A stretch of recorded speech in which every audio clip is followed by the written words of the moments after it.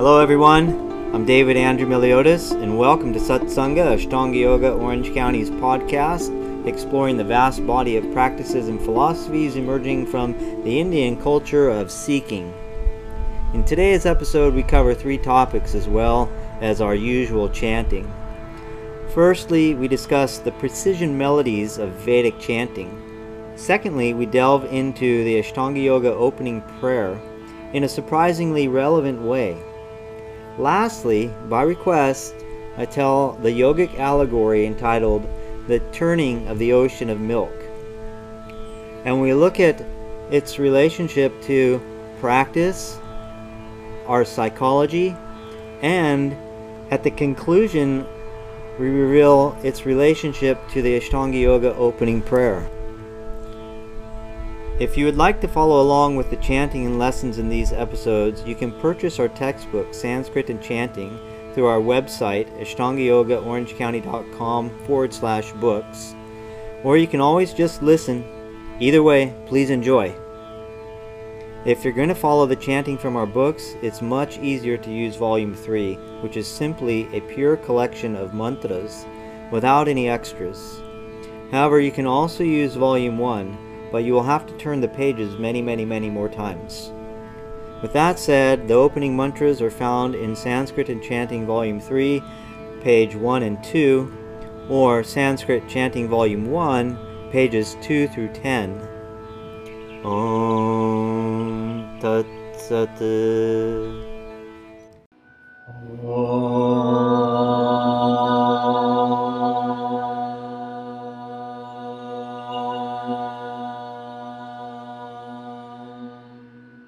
Vande Gurunam Charanarvinde Sandarshita Swatma Sukhavabodhe Nishreyase Jangarikayamane Sansara Hala Hala Moha Shantye Avahu Purushakaram Shankhachakrasi Dharinam Sahasra Shirasam Shvetam Pranamami Patanjalim Yogena Chittasya Padena Vacham Malam Sharirasya Cha Vaidyakena Yopakarotam Pravaram Muninam Patanjalim Pranjaliranatosmi. Om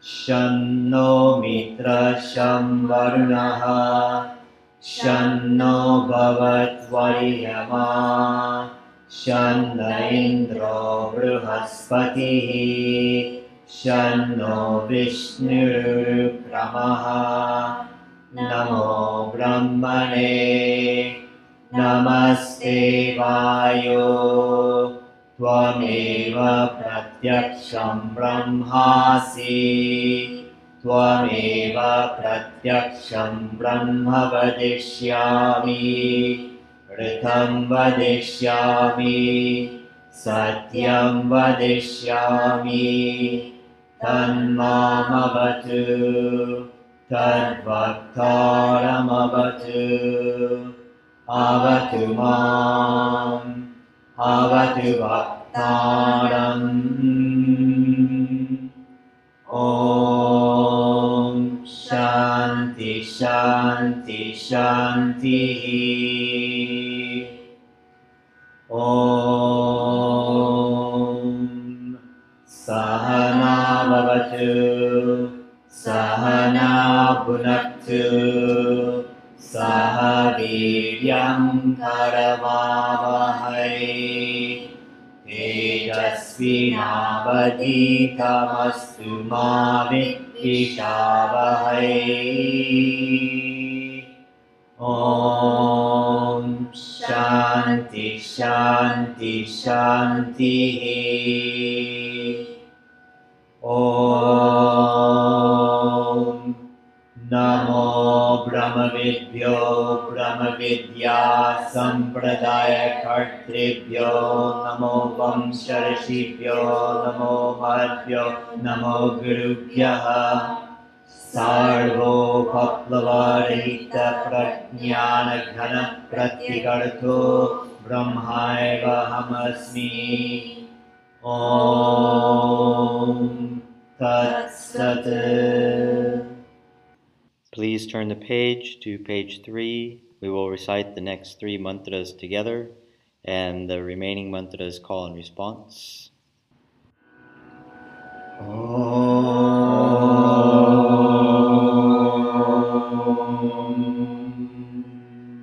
Vakratunda Mahakaya Koti Surya Samaprabha Avignam Kuru Me Deva Sarvakaryeshu Sarvada. Om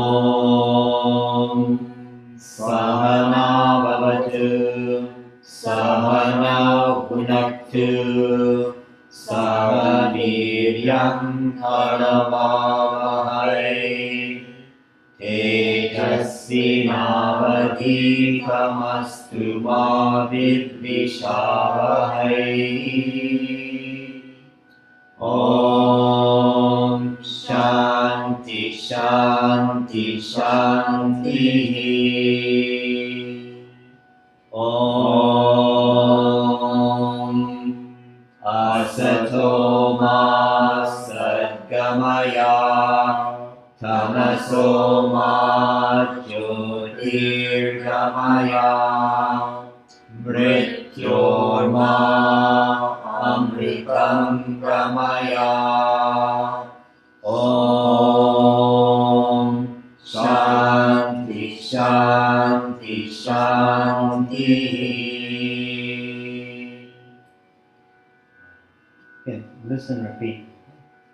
Om Gananaam Tva Ganapatigum. Om Gananaam Tva Ganapatigum. Havamahe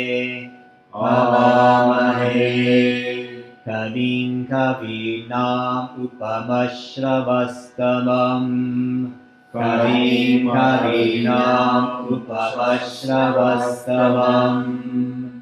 Jeshtarajam Brahmanam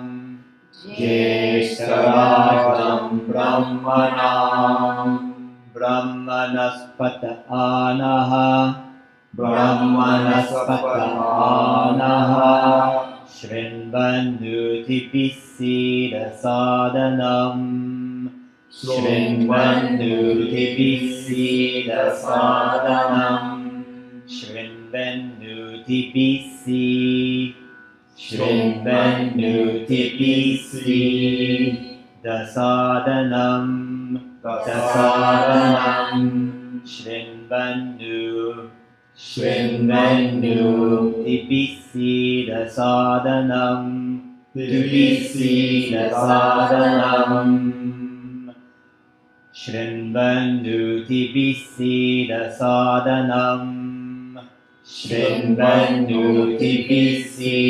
sadanam. Mahaganapataye Namaha.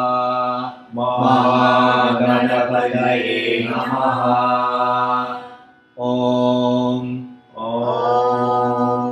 Prano Devi Saraswati.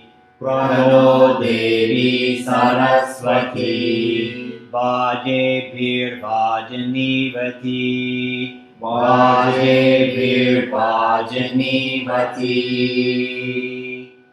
Prano Devi Saraswati Vajevati. Prano Devi Saraswati Vajevati. Dhinamavitriyavatu.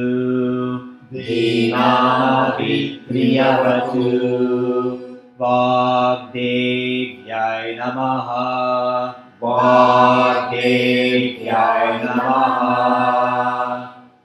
Om कर्णे विष्णुनुयामदेवाः भद्रं कर्णे विष्णुनुयामदेवाः भद्रं पश्येम अक्षभिर्यजत्राः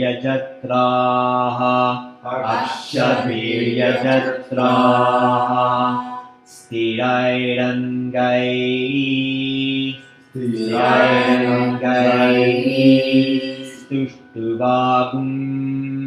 सुष्ठुवागुं सस्तनूभिः व्यशेम देवहितं यदायुः स्वस्ति न इन्द्रो वृद्धश्रवाः स्वस्ति नः पूषा विश्ववेदाः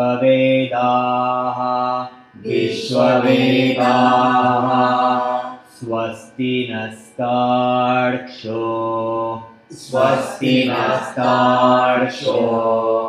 अरिष्टनेमिः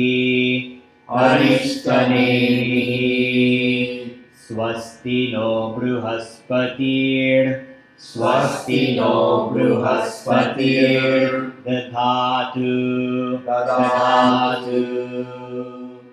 ॐ शान्ति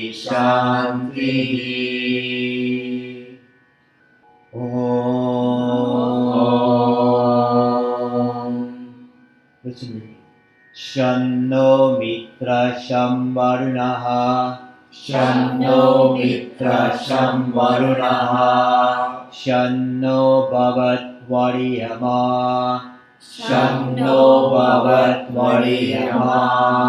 शन्न इन्द्रो बृहस्पतिः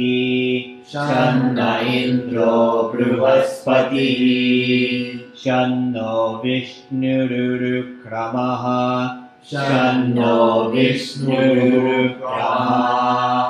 नमो ब्रह्मणे नमस्ते वायो त्वमेव प्रत्यक्षं ब्रह्मासि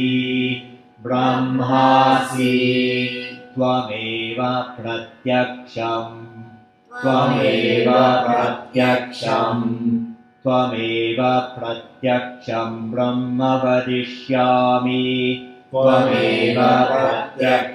ब्रह्म वदिष्यामि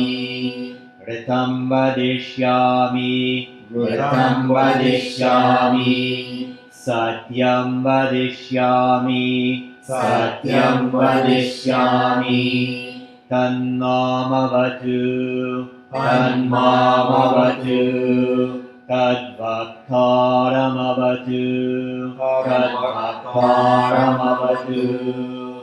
अवतु माम् अवतु वक्तारम्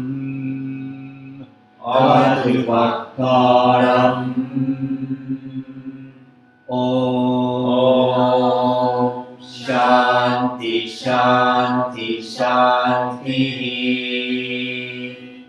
Let's turn the page 4 on the right side, the second to the last mantra, Shanno Mitra B version.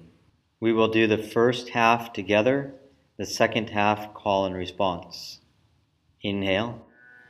Om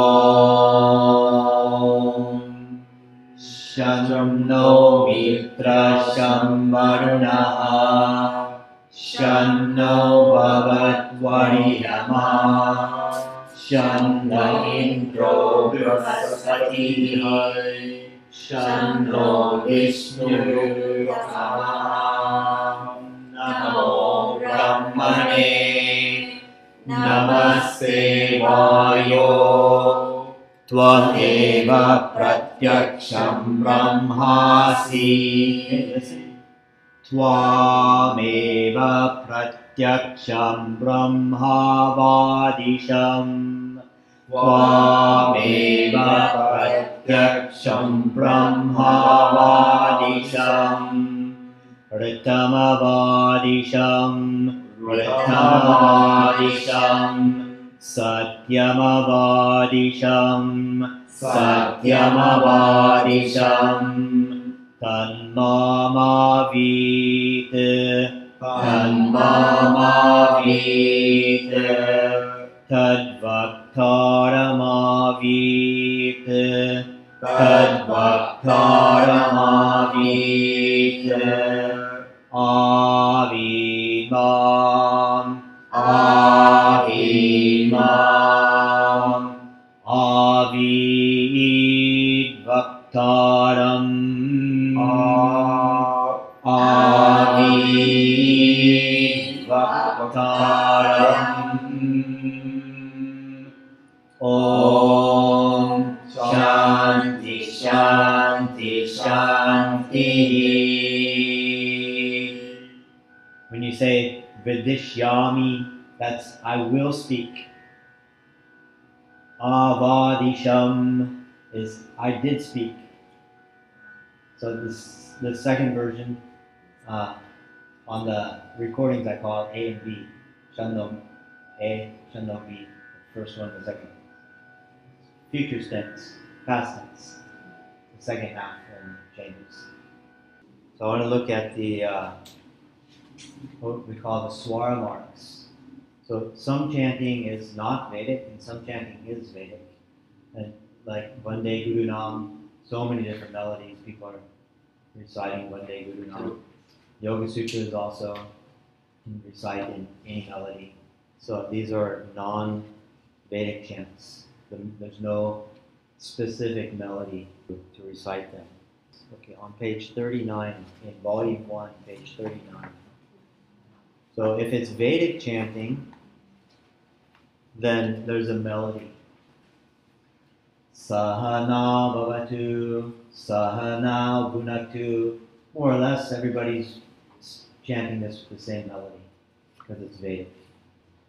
So at the bottom on page 39, you can see number 6. The rule number 6 is pitch. Right, so this specifically applies with Vedic chanting. This bottom section, if there's a line, if you look, you'll see the first line, Swarita, is the middle tone, right? And there's no mark on the A. So when it's a mark under, it's a lower tone. Exactly, right? So Anudatta is lower tone that has the horizontal line underneath it.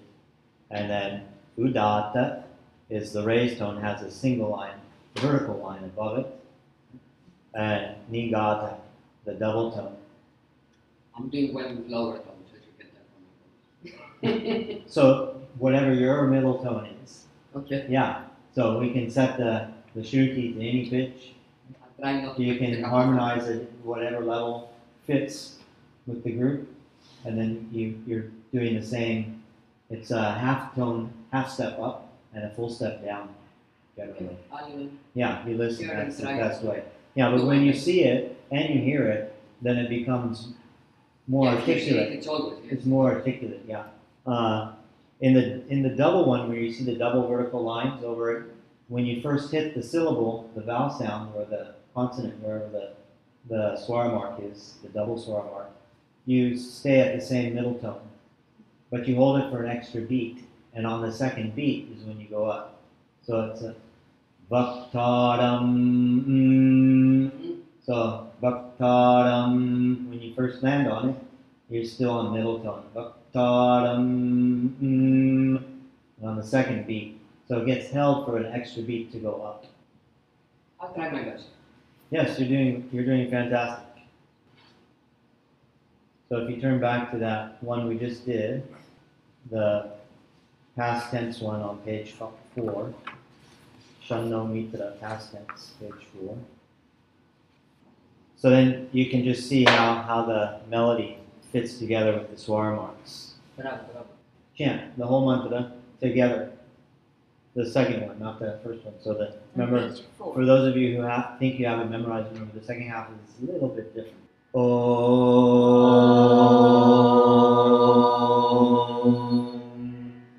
Shanno Mitra Shamvarunah Shanno Bhavat Variyama Shanna Indro Bruhaspatihi Shanno Vishnurukramaha Namo Brahmane Namaste Vayo Tvameva Pratyaksham Brahmasi Tvameva Pratyaksham Brahmavadisham Ritamavadisham Satyamavadisham Tanmamavid Tadbhaktaramavid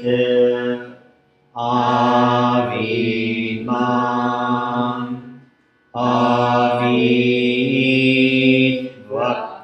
Avidvaktaram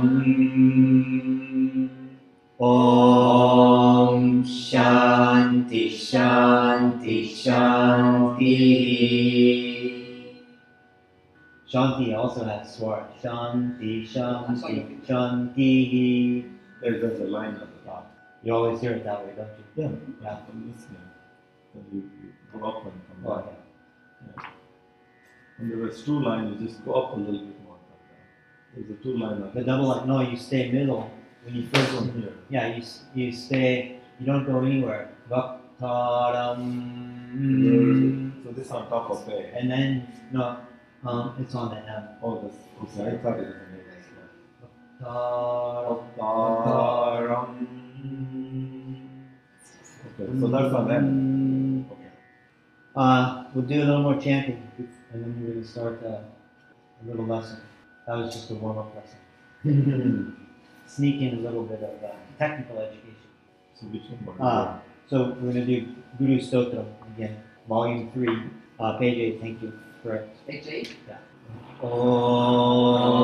Om Gurur Brahma Gurur Vishnu Gurur Devo Maheshwaraha Guru Sakshat Parabrahma Tasmai Shri Gurave Namaha Ajnanatimidandasya Jnananjanashalakaya Chakshurunmilitam Yena Tasmai Shri Gurave Namaha Akhandamandalakaram Vyaptam Yena Characharam Tatparam Darshitam Yena Tasmai Shri Gurave Namaha Aneka Janma Samprapta Karma Bandha Vidahine Atma Jnana Pradhanena Tasmai Shri Gurave Namaha Manathat Shri Jagannatha Madguru Shri Jagadguru Mamatma Sarva Bhutatma Tasmai Shri Gurave Namaha Brahmanandam Paramasukadam Kevalam Jnanamurtim Dvandvatitam Gaganasadrisham Tattvamasyadilaksham Ekam Nityam Vimalamachalam Sarvati Sakshi Bhutam Bhavat Atitam Trigunarahitam Satgurum Tam Namami. So, in volume 3, we did the first 4 sutras last week, so we're just going to recite these and then we're going to do something else. Page 42, Samadhi Pada. 42. Page 42, volume Yes, yes, the one with the Shiva family on the cover.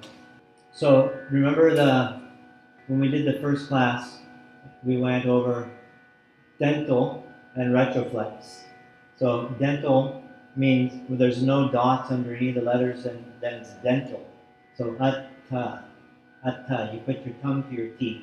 Atta. If you don't see a dot underneath, put your tongue to the teeth. So you say tongue to the teeth, and put your tongue to your teeth. Everybody say tongue to your teeth. So everybody can see the tip of your tongue. One more time. Tongue to your teeth. You don't need to be shy. Everybody has the tip of their tongue, so it's okay. Just the body part. Let it stick out. Let it hang out a little. Okay? Tongue to your teeth. Or the one I like is butter toast. So retroflex. If you see a dot underneath, then you curl your tongue back into the roof of your mouth. Butter toast. Butter toast.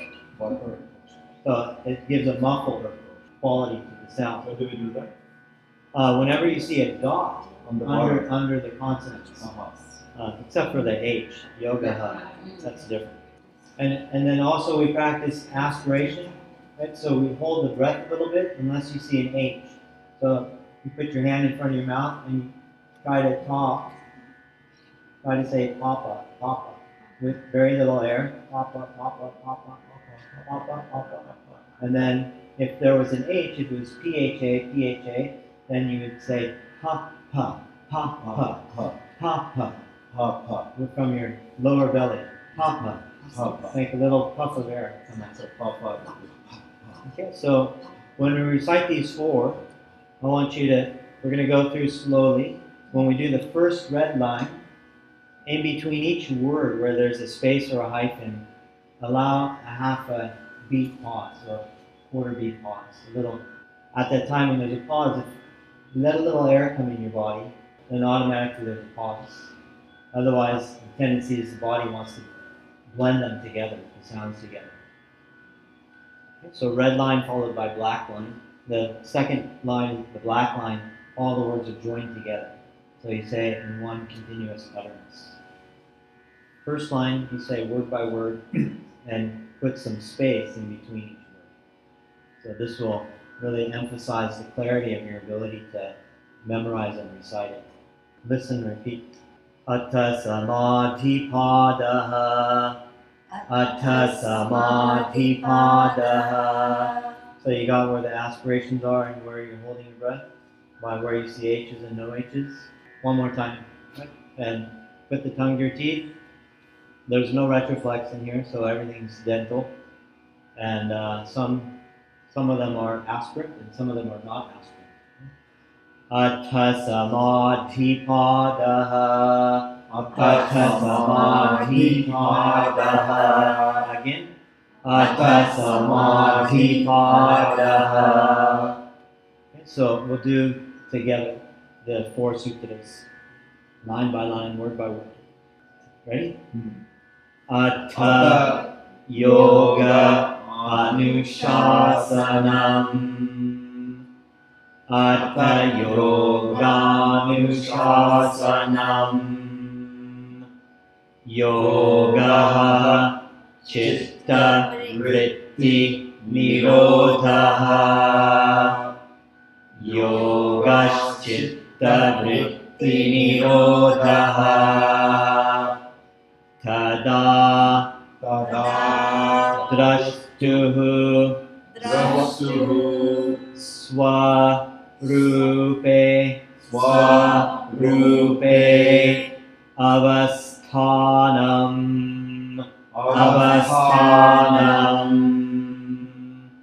tada drashtu swarupe avasthanam tada drashtu Swarupe Vasthanam Vritti Sarupyam Itaratra Vritti Sarupyam Itaratra All together, all the way through this time? Yes. Read both the lines. Yes, both lines. Atha Yoga Anushasanam Atha Yoga Anushasanam Yoga Chitta Vritti Nirodha. Aspiration on the da. Nirodha Yogaschitta Vritti Nirodha Tada Drashtuhu Swarupe Avasthanam Tada Drashtu Swarupe Vasthanam Vritti Sarupyam Itaratra Sarupyam Itaratra Together. Vritti Sarupyam Itaratra Sarupyam Itaratra. So remember, when the words join, when it ends with a consonant like sarupyam and then begins with a vowel, that consonant is going to feel like it's been stolen by the second word. Sarupyam Itaratra. Sarupyam Itaratra. Don't say Sarupyam Itaratra. That's actually you're articulating two M's then. If you put the M attached to Sarupyam Mitara, then you're also saying Mitara.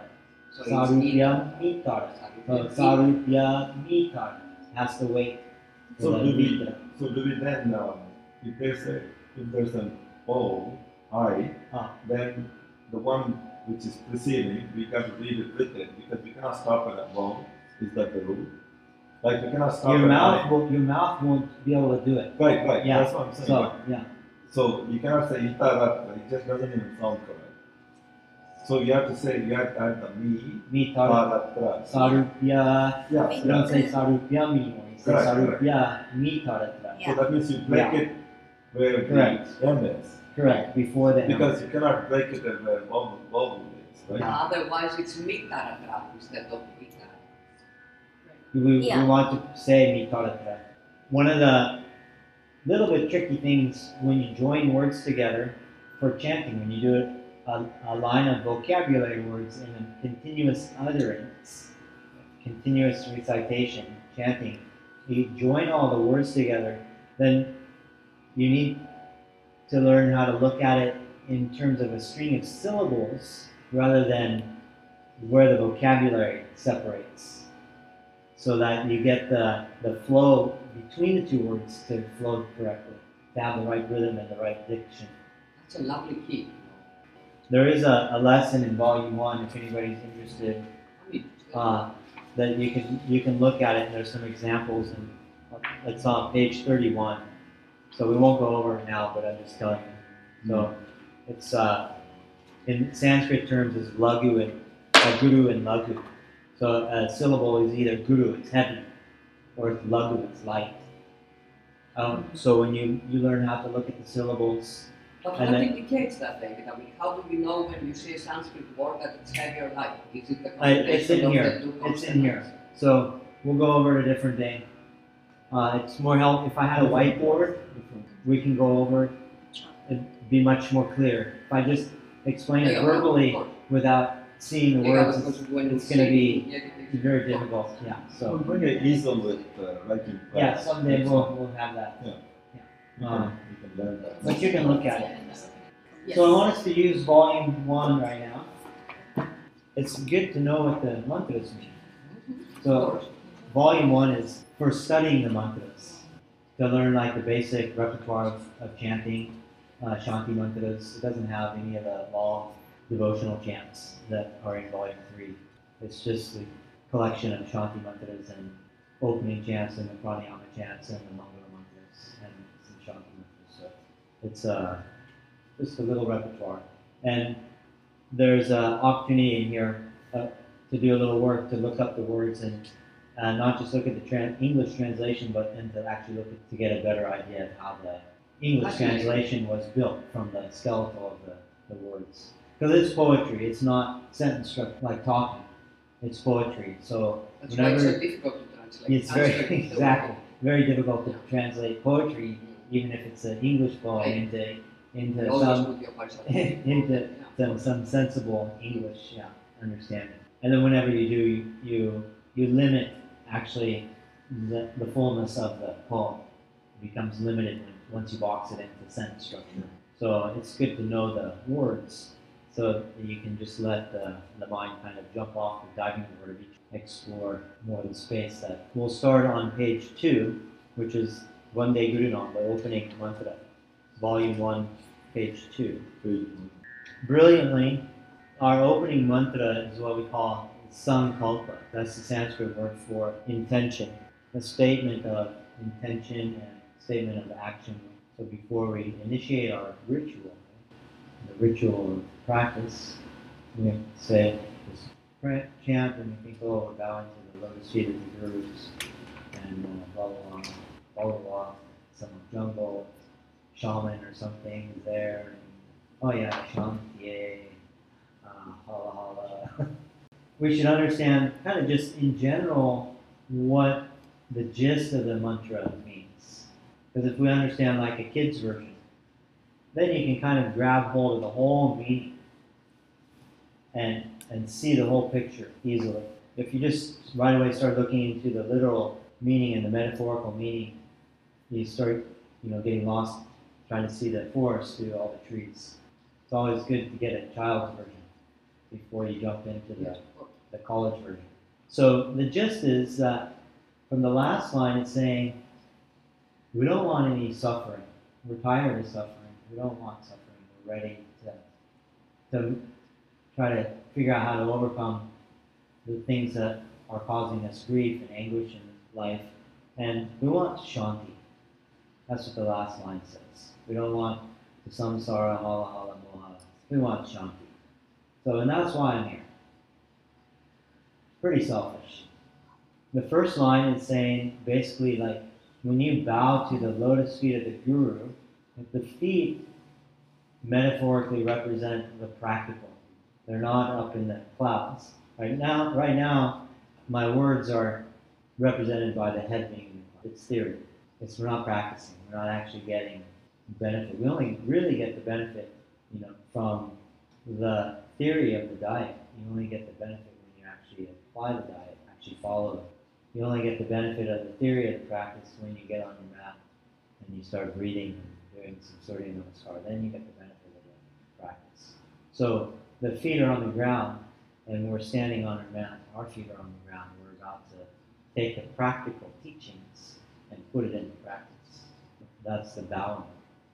And the bowing, so because I don't want any suffering, I want to try to figure out how to overcome suffering. I've come to the teacher and I've learned some yoga practice, and that's why I'm here. I'm going to do the practice. I'm going to do the best I can to apply my mind, to surrender my mind to the practice and set aside any kind of discursive thoughts and just surrender my mind to thinking only about the practice while I'm practicing, because I told it it'll help me overcome some problems, and that's why I'm here. So that's the gist. May I ask what gist means? Oh, like a simple meaning, the direct meaning. Oh, that's what Through all the flowery elaborations and what So it's the core. Yeah, it's the core The meaning. root. Yeah. I didn't know the word. It's the first time I heard it. GIST. I have a question. Yeah. Because in your glossary, Uh-huh. Bande is like self-interested knowing. Yes, so Is that like opposed to like nono? opposed to what's word? Like a namaste kind of. So namaste could be anything. It's just saying it's like when you say hello, there is, whether you realize it or not, there is a gesture of like offering respect. You know, you're recognizing they're there. That's giving them respect. So that's really what's happening here when you say namaste. Nama means bow, te means to you. But so here we have, like, in the second verse we say pranamami. In the first verse we say one day. Pranamami is parasmai pada. It's for the other. Parasmai pada. It's for the other. So when you go home to spend time with your mother or your parents or anybody, you go to visit them because it's uplifting for them. You're doing it for the other person. When you go to the doctor, you're going because you're sick and you need something. So even though you're respectful, polite, and you might actually genuinely respect the person because he's nice and he's knowledgeable and he's able to help you. But let's be real. You're there only because you're sick and you need something. So this is Vande, Atmanepada.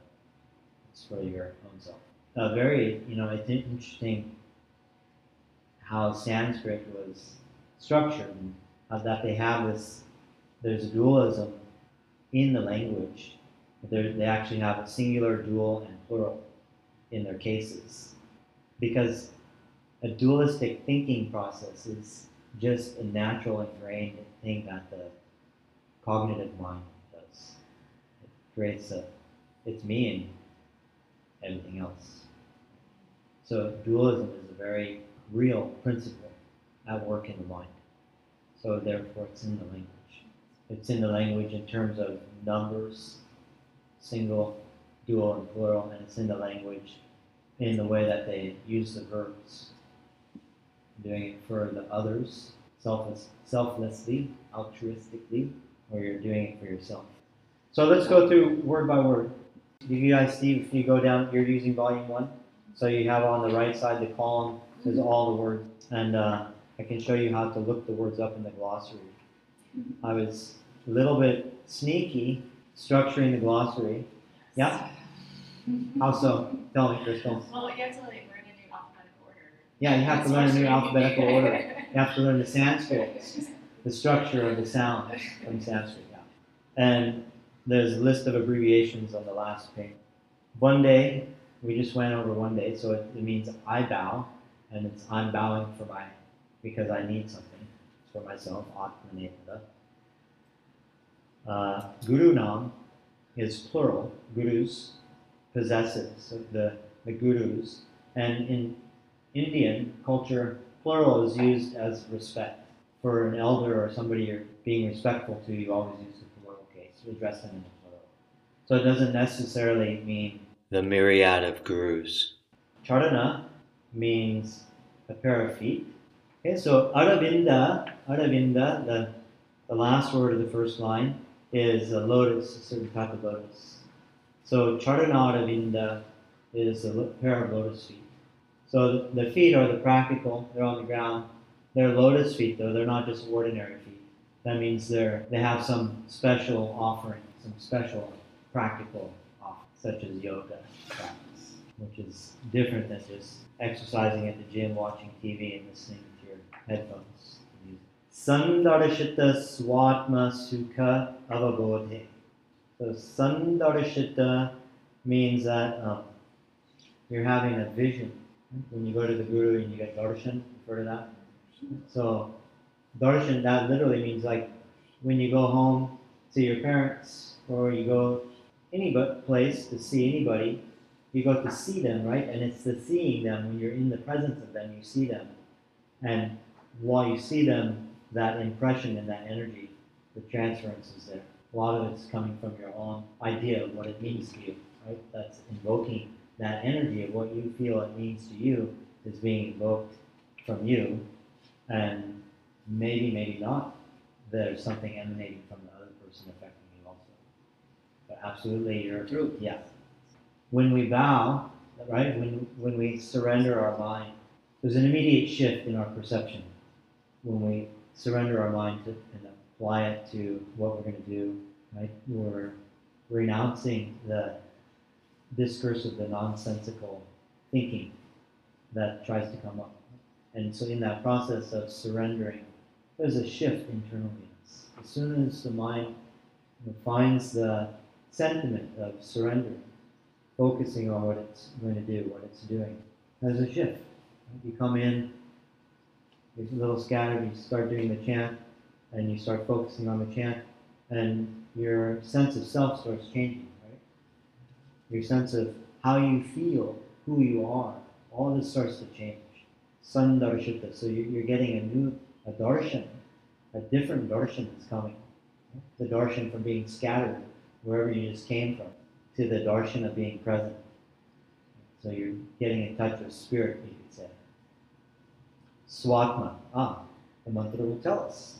We're getting in touch, we're getting the darshan of the swatma, our own self, our own true nature, not the confused nature that's running around thinking about all the hopes and aspirations and all the fears and anxieties, etc., etc. Right? As soon as we become present, those other things, past and future, hopes and fears and all these things, how can they be occupying your mind if you're paying attention to the present? You absorb your mind in the present, what you're doing, the breathing, the standing, the chanting, the moving the arms up with the inhale, all these things. Much less space in your mind for discursive thoughts. Sukha means pleasant, means that it functions smoothly. Like you have a very good ride, literally the expression is coming from a wheel. If the wheel is good, in the old days, it wasn't so common to have good roads and good wheels as it is today. Now a lot of roads are nice and smooth and they have rubber tires. But in the old days, sukha, that was a big deal. If your wheel functions smoothly, it's a much more pleasant ride than if it was bumpy. Su means good and ka means axle, the pivot. Ka means Axle, the pivot. So that means your system is functioning smoothly. When there's stress and there's worry, there's anxiety, too much hoping and fearing, then the tension that your mind is experiencing is restricting the smooth flow in your system, in your body, physiologically. Right? Science has proven this again and again and again. It's the homeostasis process for the body to correct itself and bring itself back to balance is dramatically hindered by negative thinking. Avabodha, you reside in an awakened state. Sandarshita swatma sukha avabodha. So we're getting this darshan of ourself, this darshan of the system functioning in a smooth and healthy way, this darshan of residing in an awakened state rather than an ignorant state, ignoring the present, being awakened to the present. Being touched by spirit. And these are some of the ways we experience being touched by spirit. And how else do we feel when we get touched, when we become present, especially when we become present to the practice, which generates that positive feedback, healthy, positive feedback circuit. You're paying attention to your own physiology and operating your own physiology in a more harmonious way with the way the physiology is meant to function or can function, then it feeds on itself. It creates more positive vibes.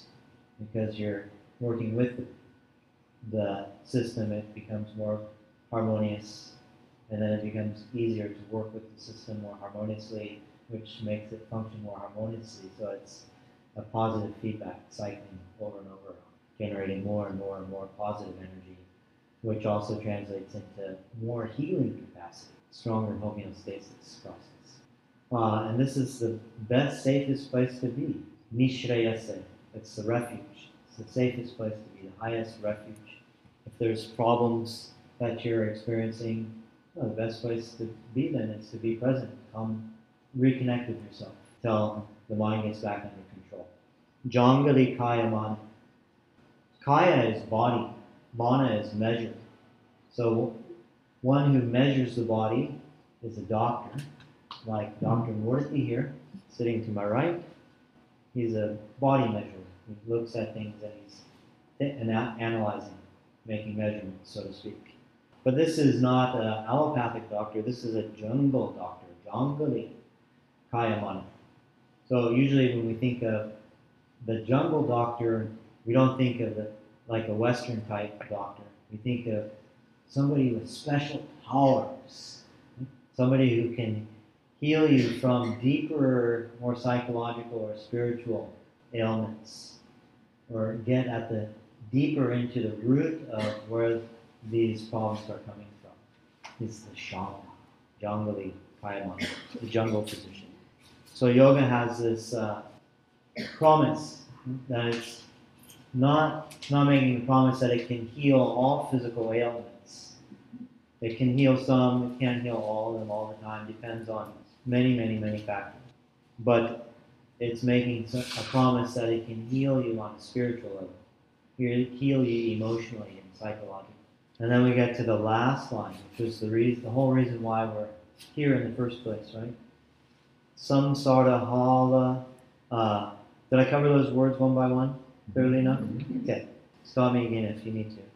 So samsara is cyclic existence. In olden terms, yogic terms, they're specifically referring to birth and death and birth, death and birth, death and birth. But it's also, every day is, you get up and you cycle through another day. And then you go to bed exhausted and you wake up tired and wake up and you spend some time waking up again, only to go through another cycle. And it's generating money so you can pay bills. And every day this cycle repeating and repeating. Some days are more joyous than other days. Some days are filled with more anguish than other days. Some days are filled with ups and downs. So many ups and downs all in one day that you become dizzy. You lose your orientation very easily. So this is samsara.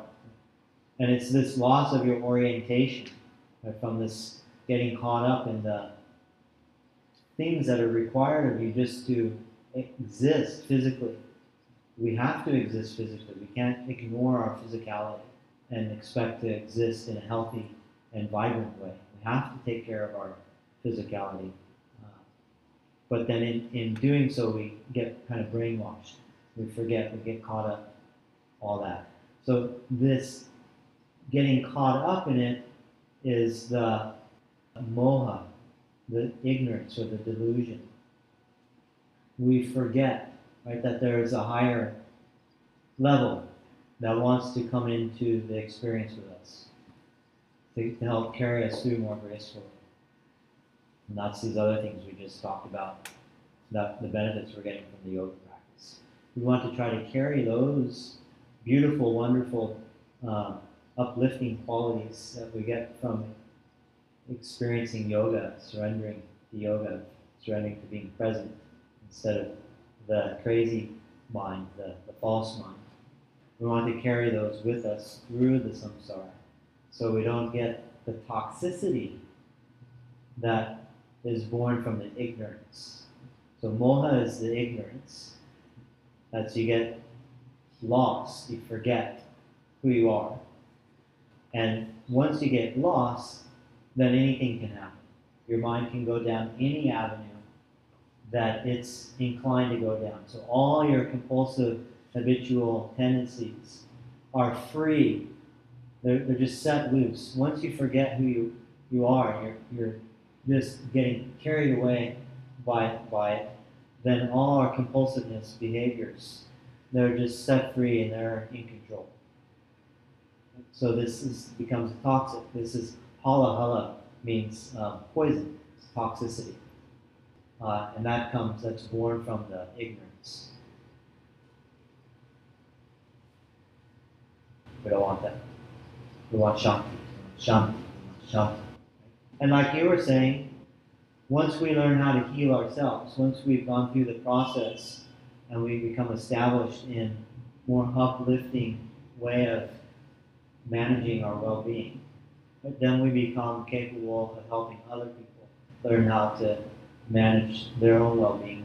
We become capable of helping to uplift others.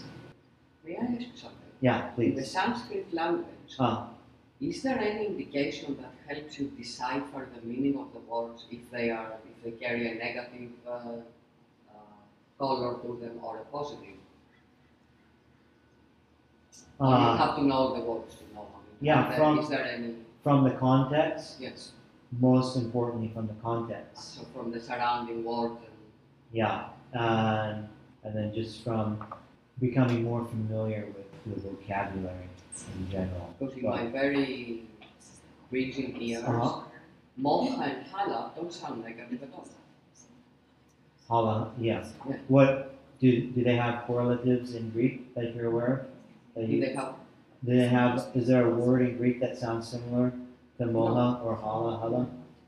But they both sound very welcoming words. Especially hala. Sounds like hala, doesn't it? Yeah. Yeah. Without the V. So that's the opening mantra. Can I ask a Yeah. couple of questions? Please. Some of the nouns here, like Aravinda or Abhagode, Mishra, you said they're locatives. Oh, I okay. wondered if you could give us a quick Latin lesson. Oh, yeah. Because, like, dative versus locative, I thought it was interesting that they were locutionary. Yeah. So, Is it alright if I keep referring to where the information is Yeah, sure. in the Yeah, books? maybe just So, really not that I want to tell you also, but then you have a reference so you can go back to it later, because Yeah. we don't get things the first time usually, right? So if you know where to look it up again later. Then. So in volume 2, there's a little bit of grammar. There's a lot of, volume 2 has a lot of heavy duty stuff in it. So this is the heaviest one. The content is heavy, the book is heavy. It's on page 69, the beginning of the grammar in volume 2. And it explains the different cases. So locative means location. They don't have in, on, at, under, over, during, the prepositions. They don't have prepositions in Sanskrit. So the endings of the words change. The word structure changes. And according to the way that the end of the word has been changed, tells you its position and role in the sentence structure. Hence locative. So locative means location, which can mean time also, during such and such. So while I'm bowing, that's a locative. While I'm bowing, these things are occurring. And they're actually, because the first word, the first line, that last word, which is the main, sets up the main structure for the poem, ends in locative. Charanada vinde. So while I'm bowing, or where I'm bowing to the lotus feet. So it's locative. All these other things are also locative. But so the first one, Charanada vinde, is the location where I'm bowing. The next ones are descriptions. And so they're using the same case ending, locative, to indicate that they're describing that first word that was locative. Because Nishrayase is not really where we're bowing. We're not bowing at the refuge. The refuge is a quality that occurs when you bow at the lotus feet. And the Sandarshita Swatma Sukhavabodhe is a quality you experience when you bow at the lotus feet, when you surrender your mind at the lotus feet. And then also the Jangali Kayamani. It's a healing. It's very healing. When your mind gives up its nonsense and applies itself in a constructive way, it's very healing on a very deep level. So it's the actual act of bowing to the practice that that's generating these things. It's not the guru. The guru taught you what to do. You're the one doing it. You're the one causing the transformation in yourself. But I wondered too, if we have time, if you We have can a few minutes, yeah. give us the story of the venom, because it's not just poison, but it's like incantations. Venom, Correct, yeah. not the churning. Yeah. But I don't remember that story. So it's part of a big, larger myth, a larger yogic allegory. When you first start yoga practice, it's a big honeymoon, right? And then after some time passes, it becomes kind of drudgery. You start getting aches and pains. Things, latent places in your body start waking up. Latent issues in your body start waking up, right, in an effort to transform.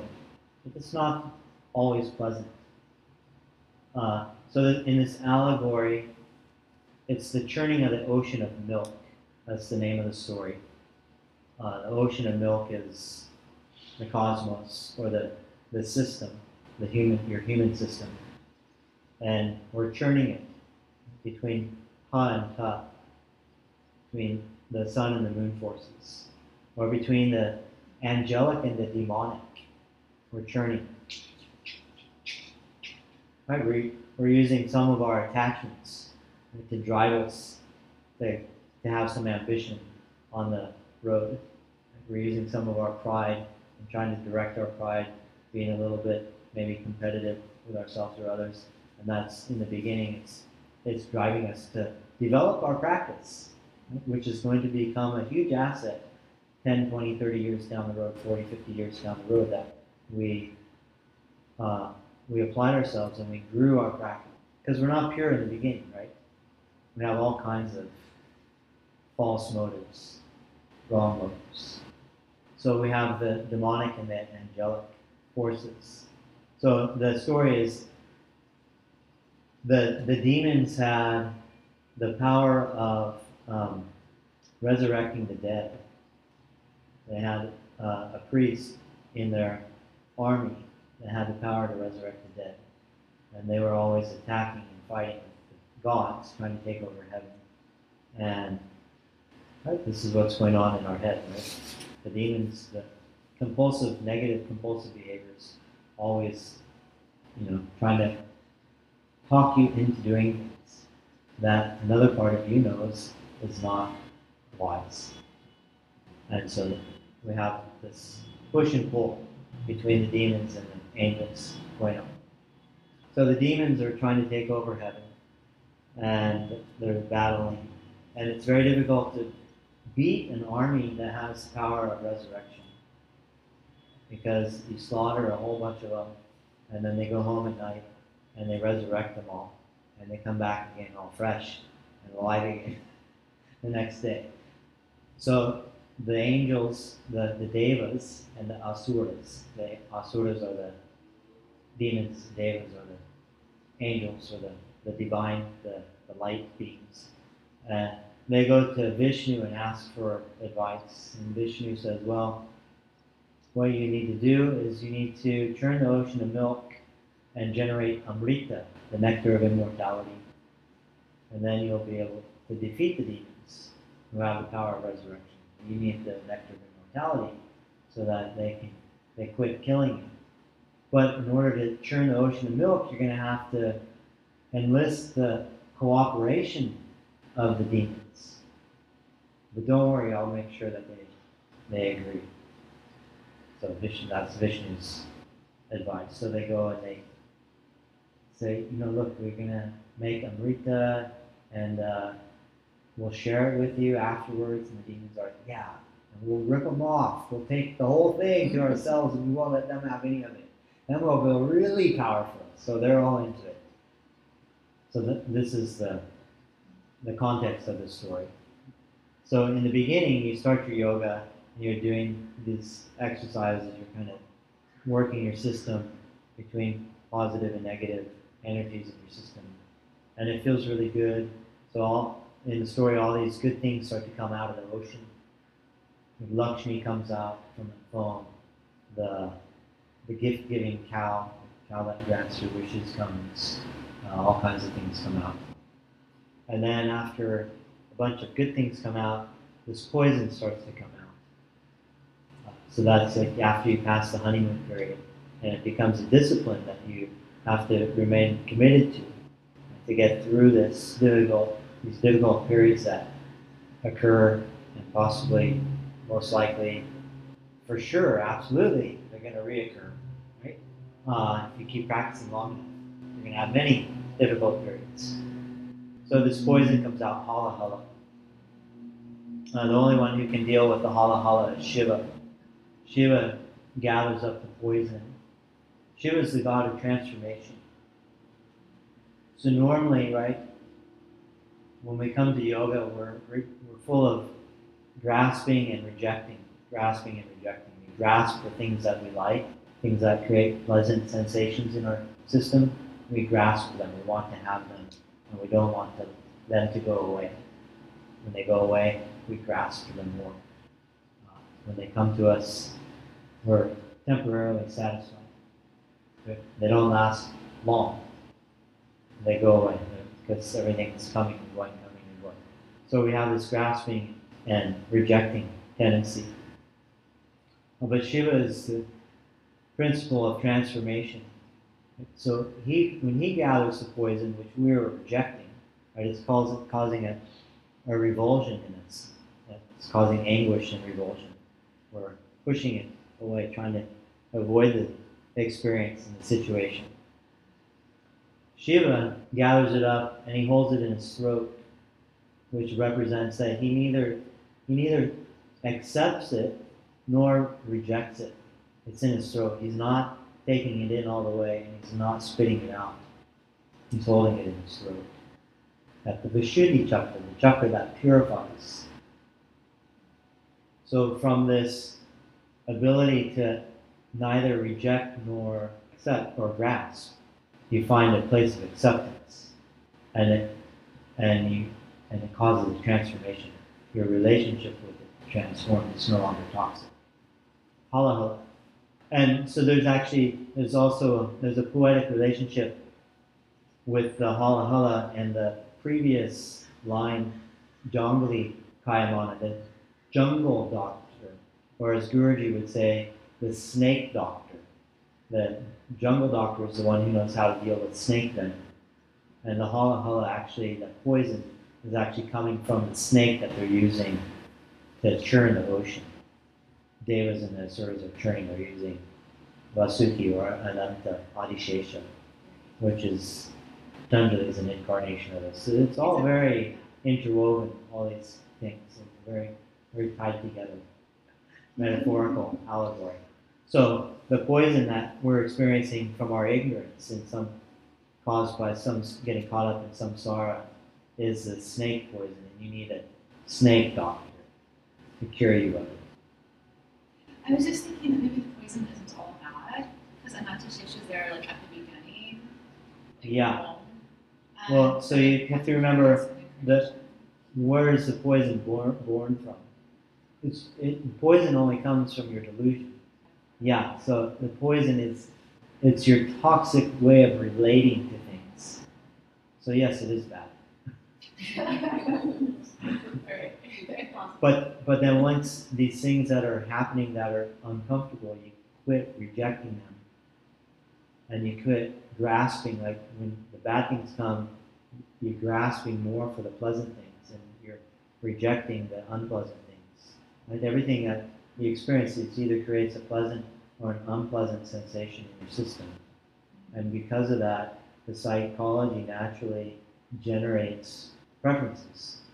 And your preferences also paint the way you relate to things, and it's also creates a feedback, the anatomy of the psychology.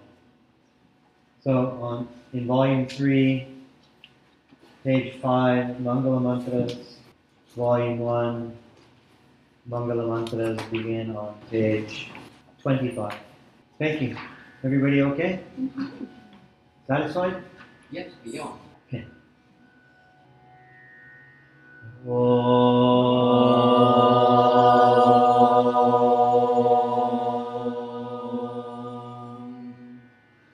स्वस्ति प्रजाभ्यः परिपालयन्ताम् न्यायेन मार्गेण महीं महिषाः गोब्राह्मणेभ्यः शुभमस्तु नित्यम् लोकाः समस्ताः सुखिनो भवन्तु काले वर्षतु पर्जन्यः पृथिवी सस्यशालिनी देशोऽयं क्षोभरहितः ब्राह्मणाः सन्तु निर्भयाः अपुत्रा पुत्रिणः सन्तु पुत्रिणः सन्तु पौत्रिणः अधनाः सदनाः सन्तु जीवन्तु शतं शतम् सर्वेषां स्वस्तिर्भवतु सर्वेषां शान्तिर्भवतु सर्वेषां पूर्णं भवतु सर्वेषां मङ्गलं भवतु सर्वे भवन्तु सुखिनः सर्वे सन्तु निरामयाः सर्वे भद्राणि पश्यन्तु मा कश्चित् दुःखभाग् भवेत् ॐ शान्ति शान्ति शान्तिः ॐ तत्सत् ब्रह्मार्पणमस्तु